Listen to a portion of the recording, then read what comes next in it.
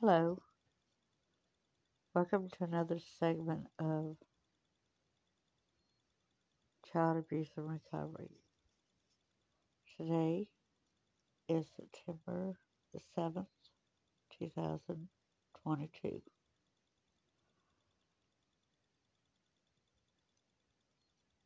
I did not know that I had a problem.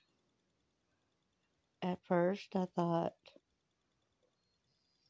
that everything was fine as long as I accepted that I had been abused. I did not understand the brunt of a lot of the abuse. A lot of it was covered up, it was blocked,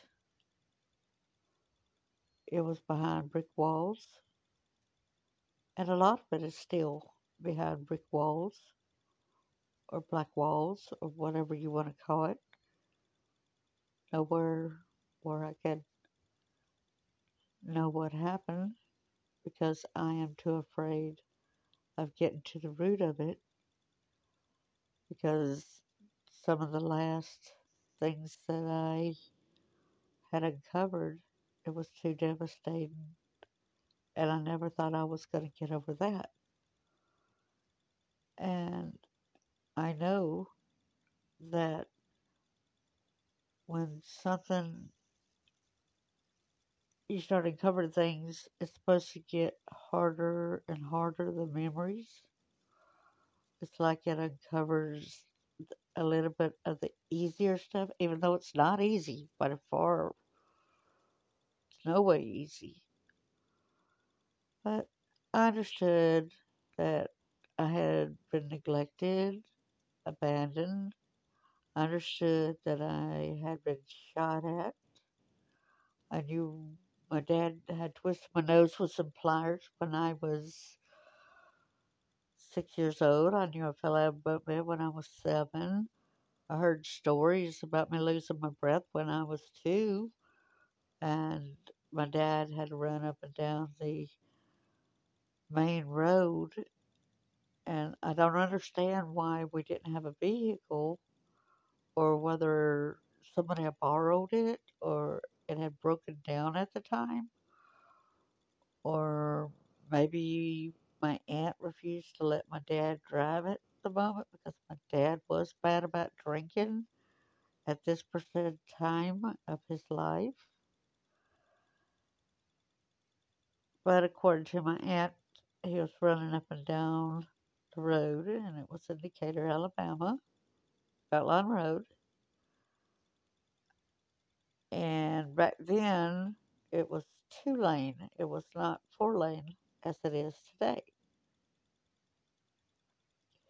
I even doubt that it was even paved, but it could have been. I'm not sure. That, we're talking about 1964 here, so I don't know. I know that fortunately a police officer drove by and stopped. He tried to give me mouth to mouth, and that did not work. So he put me and Dad in the back of his car and rushed me to the hospital where I had to have an emergency tracheotomy. They had me in a hospital for 2 weeks testing me, trying to figure out what the problem was. And I was told they never found the problem. I've got speculations, but I'm not going to go there at the moment. Maybe later on. And I understood that my mother had left me and my other siblings when I was 4 years old in a grocery store. And I had heard that this happened frequently. And my aunt got tired of it because she had to go to the grocery store and pick the 5 of us up. And then Mom would come back a week later, a whole week later. So my aunt got tired of it and refused to let Mom take us the very last time because it wasn't getting any better. It just kept happening. It was putting us in grave danger. So that's when, shortly after that's when Dad and Mom got a divorce. He ended up with a stepmom, with my stepmom. Well, by the time I was 6, they were married, and she had 2 kids of her own. One of my older siblings, who was not around during the abandonment time, because I believe Mom must have had put them both, the 2 older siblings that were born in Germany, had put them in an orphanage. Well, later on, I guess my dad got my brother from the orphanage to help take care of us kids.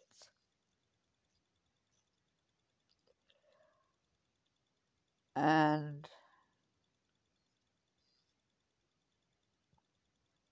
I really loved my stepmom because we actually had a bed to sleep in. I loved going and pampering her. I loved going and rubbing her feet and her legs. I guess I really had liked the fact that I felt like she wanted me around. But soon, especially with so many kids, they would call us brats, so many brats running around. And that's okay. You know, we were country bumpkins. It's okay. And it didn't take long to realize and see her dark side, where she liked dragging me around by the hair of my head. And especially after Dad died when I was 14, I was washing dishes some of the time, and I never knew whether or not she was going to kick me for whatever reason, but I washed dishes, and all of a sudden I felt a sharp pain, and I was wondering what I did wrong, and she said, "Get that chip off your shoulder." And I was thinking, what chip? You know, I knew better than back talking. So then I had to put on that fake mask of being happy. So another day, she come up behind me and kicked my rump again as I was doing dishes and said, "Get that shitty grin off your face." And I was thinking, okay, I get in trouble for not smiling, and I get in trouble for smiling. I get in trouble for just being there doing the dishes, and all of a sudden she could have an anger spurt and grab me by the hair of my head and drag me all through the house. My belly was straight up. Uh, I was walking about like a spider type of thing, you know, on my forge, trying to, you know, it really hurt her pulling by the head of by my hair. It was so much pain. It was unbelievable. I was like, what did I do to deserve this? Well, then other types of abuse I did not know had happened. And I know that before I married, and the reason why I went ahead and got married when I did, I overheard my stepmom and her two kids talking. They were sitting in the living room. I was coming from a back bedroom, and there was a bedroom that was within listening distance. And I was, I heard my name mentioned, so I just stood back and listened. Oh, what we gonna do with her? Oh, we're gonna be in some serious trouble if they find out. If she tells what we've been doing to her, we're in serious trouble. Well, we couldn't put her in an institution, but if they believe her, we would be in serious trouble. And, well, we got to get rid of her soon. What are we going to do? We could kill her and make it look like suicide. Yeah, they will believe she committed suicide. When do we do this? This weekend. So that afternoon, I spoke to my boyfriend and I told him what was going on. So we both decided that I was going to skip school that day and he was going to skip work that day, the Friday before the Saturday in which they were talking about killing me. And that's what we did. We went and got the marriage blood test first. We had to have blood tests to see if our blood types would combine, if we were going to have kids in the future. They had to check and see if our blood types mixed. Um, that's why they had told us. That's why they do that. And we went ahead and got the wedding rings, and then we went and got the marriage license. And but we had stopped off at my stepmom's work and said we're fixing to go get married, and so that she would know that when she got home from work I would be gone. I did not anticipate that she would go ahead and take off work right then. My daughter's getting married. My daughter's getting married. So she had called a preacher to come marry us that night. So it was a grueling, it was a grueling afternoon. But anyway, that's how I ended up getting out of that situation. I had decided I wanted to continue going to school. I did not want to quit. My husband was still living at home with his mom, and he had a handicapped brother. And me and my ex-husband, he's my ex-husband now, we slept upstairs in the two-story house that his grandparents had built years and years ago.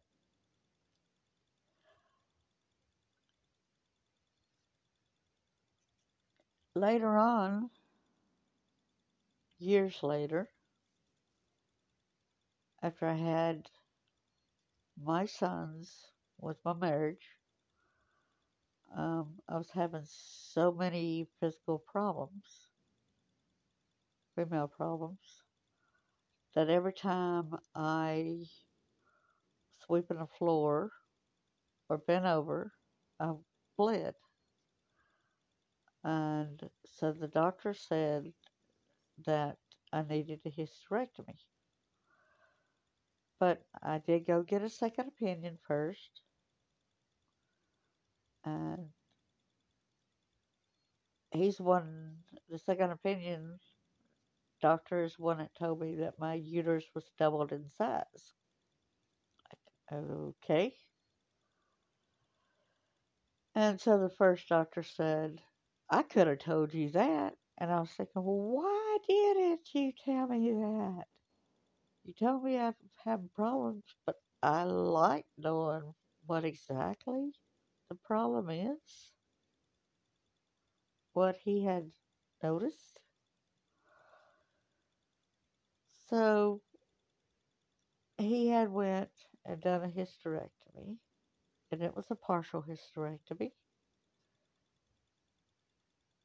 And it is strange, and you know it's trouble when the doctor pulls up a chair in your hospital room and has a seat right there close to you. His words were you abused? My reply, even though I seemed dumbfounded, was like, yeah, what's what's the deal about that? I know I've been abused and I'm doing okay. I do not understand why you're bringing this up. It's my were my thoughts. All right. So I said yes. He said that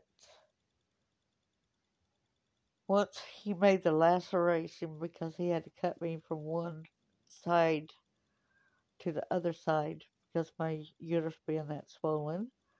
He said he accidentally cut my ureter, and so he had to call the kidney specialist to come in and repair it. I said, okay. He said, but they're not going to charge my insurance for it because it was his mistake. So he's paying for the kidney doctor to his services to come and repair it. And he said, wow, he was waiting on the kidney surgeon to get there, which took 2 hours for the kidney surgeon. He said he started working on me, and it was like trying to remove scar tissue. And he said it was like none had been removed at all. And he was working 2 whole hours. And he had to come to a stop because I was bleeding so profusely. And he said it's like none had been removed at all. And I said, okay. He said, there's a 1 in 999,999 chance for one of your kidney tubes to be tied, but it's a 1 in 2,999,999 chance that both of your kidney tubes were tied. And he said, I don't know how that happened. That is very, extremely rare. And I was like, okay. And so I really wasn't understanding a lot of the things that he was saying because I was kind of dumbfounded. I was still out of it from the surgery. And he said that the doctor untied both the knots in my kidneys. My kidneys were getting ready to shut down. Thank God he accidentally cut my ureter. Otherwise, we might not have known about the kidney tubes being like that. All right. So getting back to it, I said, what were you saying about the abuse? Yes, I have been abused, but that's behind me. He said, I have never seen a woman this messed up internally as you are messed up. And he said, I have seen some ladies pretty messed up from sexual abuse and stuff. And I'm like, oh, okay. He's talking about sexual abuse, not just the fact about being hit with blows from being kicked in the stomach as a child and all that. Okay, he's saying this about sexual abuse, the things that were done to me. Okay. He said, had you ever seen a therapist about this? I said, no, I don't need a therapy. I don't need therapy. I had never, I mean, I know abuse happened, and I still wasn't getting the gist about the severity of the things that happened to me.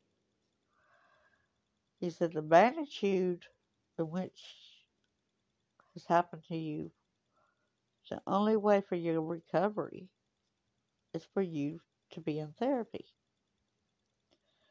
I still was not saying yes.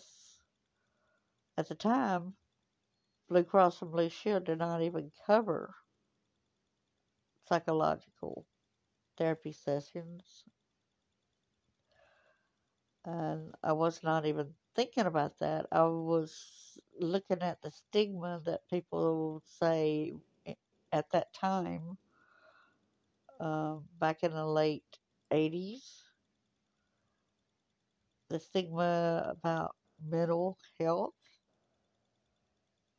If you were getting any kind of medical attention, needing medical personnel for psychological reasons, you're pretty much screwed and deemed as nobody ever believing you.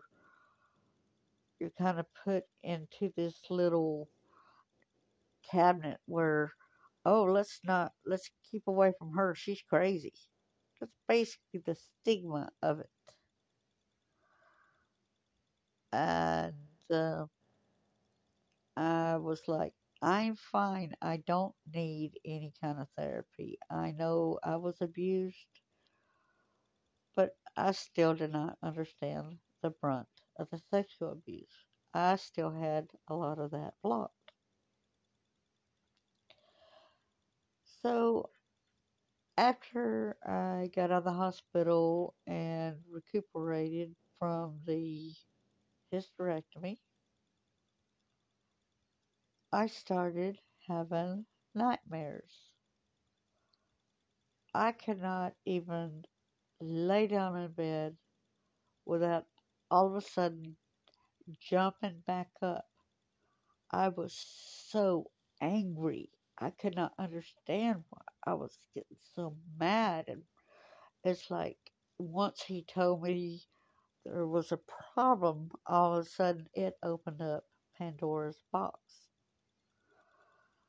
I did not understand why. I felt like I was going crazy. Why was there so much hate and rage within?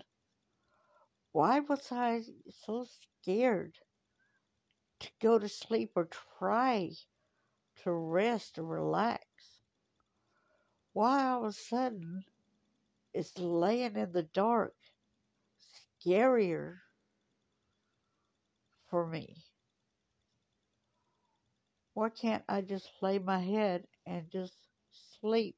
I'm already exhausted, but instead that sent my body into fast mode because quick flashes of memory and feelings and oh, it was just a whole conglomerate.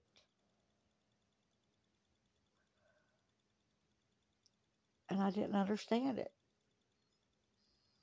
I ended up having agoraphobia. I was afraid to even walk out my front door for the fear of being attacked.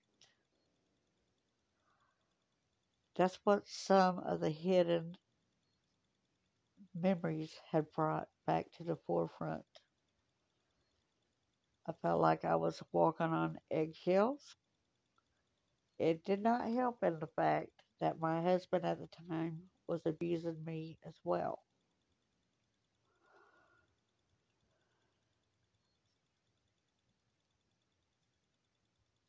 Whenever the agoraphobia was so bad, at times I would get ready to go to town because I did have a driver's license at this time. And all of a sudden, I don't know why, I would just stare at the line in the middle of the road and I would get sicker and sicker with each line I passed. I was panicking. I was petrified going anywhere in public. I felt like, oh no, all of a sudden a lot of stomach issues started reappearing. So a lot of times I did not get to my destination. I would turn the car around and go back home. Boy, I knew something was terribly wrong, but I still knew that our insurance did not cover getting any kind of medical help. Of course, my OBGYN told me that with all the stuff that happened with me, he would be glad to still be my main medical doctor as well. So I wouldn't have to go and find all these different kind of doctors. But he did say I need therapy and I needed to see a psychiatrist that would help me, um, possibly with medication wise, to help with my anxiety levels. I ended up with depression since I couldn't sleep too well. My kids were still young. I hated, I felt like I was more of a burden to everyone. I could not stop the flashes of memory. The An elder at church paid a therapist, I think it was $20, 5, 10, 15, $20 for him to see me in his home. And he agreed with the therapist that he could do unconventional therapy on me. And he had told the elder and my ex-husband that that's the only way that I would be able to get better. And it did not make sense to me going to his home.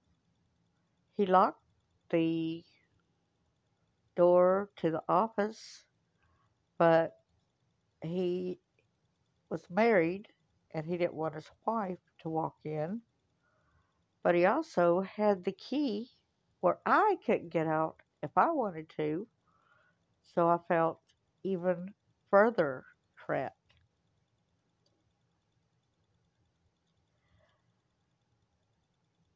I would just stare at the clock,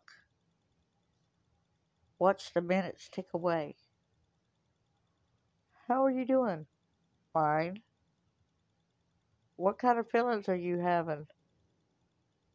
I'm okay. I'm fine. Really, I didn't think it was okay to be able to talk about my feelings and my fears and things that was going on. And so he had a suggestion that, okay, let's wrestle. Big mistake. Big mistake. But I went ahead and was thinking, well, he's a therapist. he knows more about the things that possibly need to get done. So we wrestled. He got me to the floor. I could not get up. He had me pinned, and he laid his head on my chest. And I was screaming, "Get off of me! Get off of me!" He said, "An old man's got to rest." And then all of a sudden, his wife was knocking on the door. Now, anybody who didn't go through trauma, they would say, "Why did you not scream, 'Get me out of here, help me, help me'?" Well, I did not feel that was an option. I felt that as long as he had the key and he had it where I couldn't get to it, that I had to do whatever he said. He had the upper hand. But after growing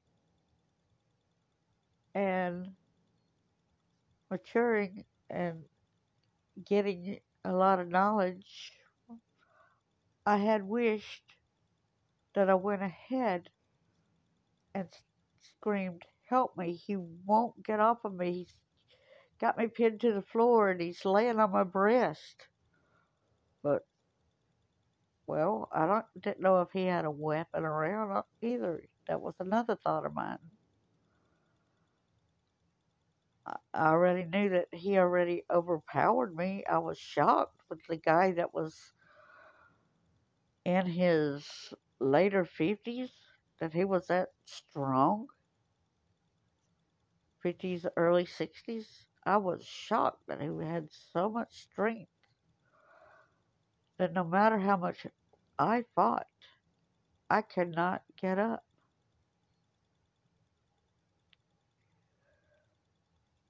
I told my husband, which my husband was there to pick me up anyway, because by the time that I was seeing the therapist, I was too sick to even drive myself around places to go. The good part about this therapist was he took me around places to try to get the agoraphobia sensation, get it, try to heal that. Um, where I could go out in public without panicking. But it always made me still sick at my stomach to be forced to still stay in the vehicle and not able to run in and use the bathroom if I felt sick. I had to still just sit there. That was so difficult. I kept feeling like I was a child all over again, not able to make my own decisions. So I really wasn't healing. But it's kind of weird how I told my husband about him wrestling me, pinning me to the floor, and him putting his head on my breast. And he goes, "So what?" He said he had to do unconventional therapy. And I was thinking, violating me sexually is unconventional therapy? That did not make sense. Okay, so the ex, after his wife had tried to get into the office with us, he later got an office at an old college dorm, and that's where I had to start seeing him then. And he would do the same ploy. He would lock it, and I understood, yeah, that's a dorm place, and anybody from any of the college students that's in the dorm areas or anybody that's in any of the office spaces where of the old dorm Anybody could walk in. I understood that. But what I didn't understand is before I left each time, he forced me to sit in his lap. And a lot of times he had wet on his private area. So he was titillated about hearing some of the sexual abuse that I was remembering and telling him about. And I hated him wrapping his arms all the way around me, not in a thing like a hug, but in a way that was like a trapped feeling. Like, I'm not going to let you go out of here till you say what I say had happened in here. If I said that you forced me in your lap to sit here, you kept the door locked, you would not let me leave. Oh, I was not to say anything like that until I agreed to say exactly what he wanted me to say. Then he let me go. It was so bad at times he would have to go to the bathroom, and of course his office didn't have a bathroom. It's a dorm place, and so the bathroom was shared by everybody in that building. And it had stalls just like school would have stalls, the bathroom stalls. And he forced me to go in the bathroom whenever he went to the bathroom.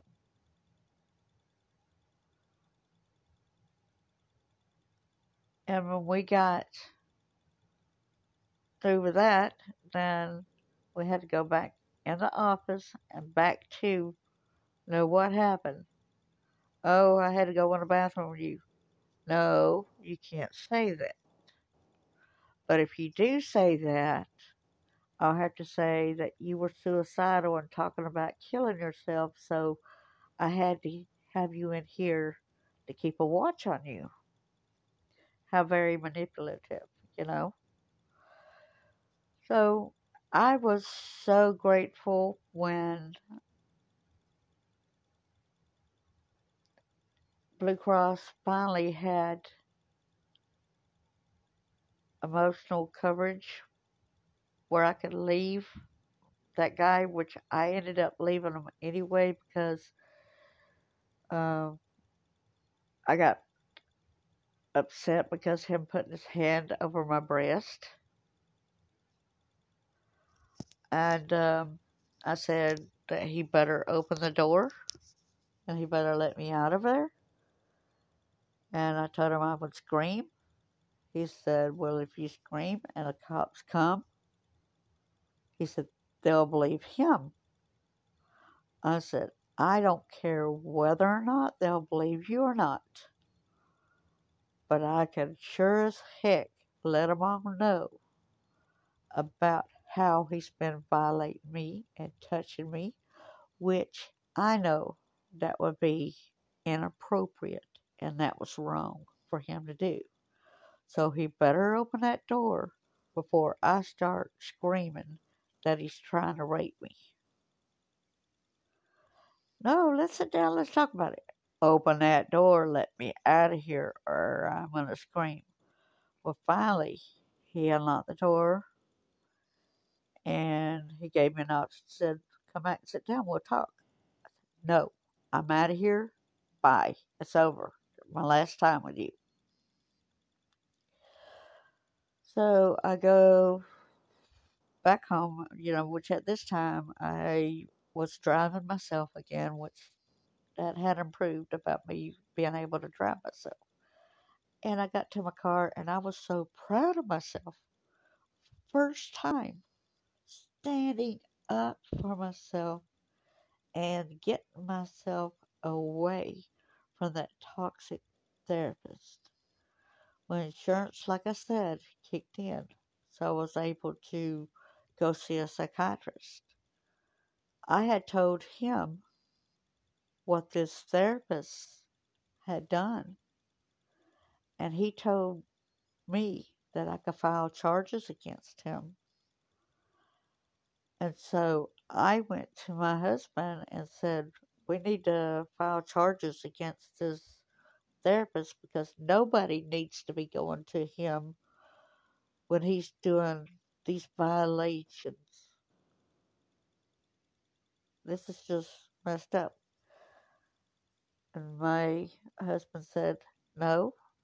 I agreed that he could do unconventional therapy, so he could do whatever he wanted to with you, and that was okay. And I was like, what? So when I went back to my psychiatrist, I told him that I'm sorry, I can't press charges and do anything about it because I cannot go it alone. I have to live with my husband, and my husband's abusive as well, and I cannot go against him because that would put me in more danger.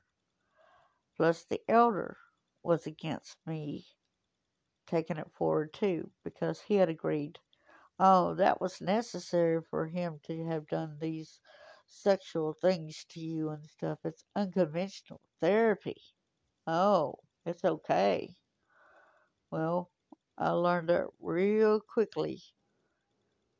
A couple of people who I had to not listen to and not care and not respect them, even though I was always taught to respect your elders.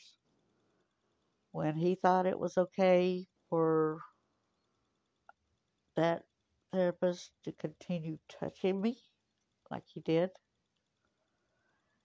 yes, he paid for therapy, but I am not a prostitute, I am not a whore, and I resent the fact of being treated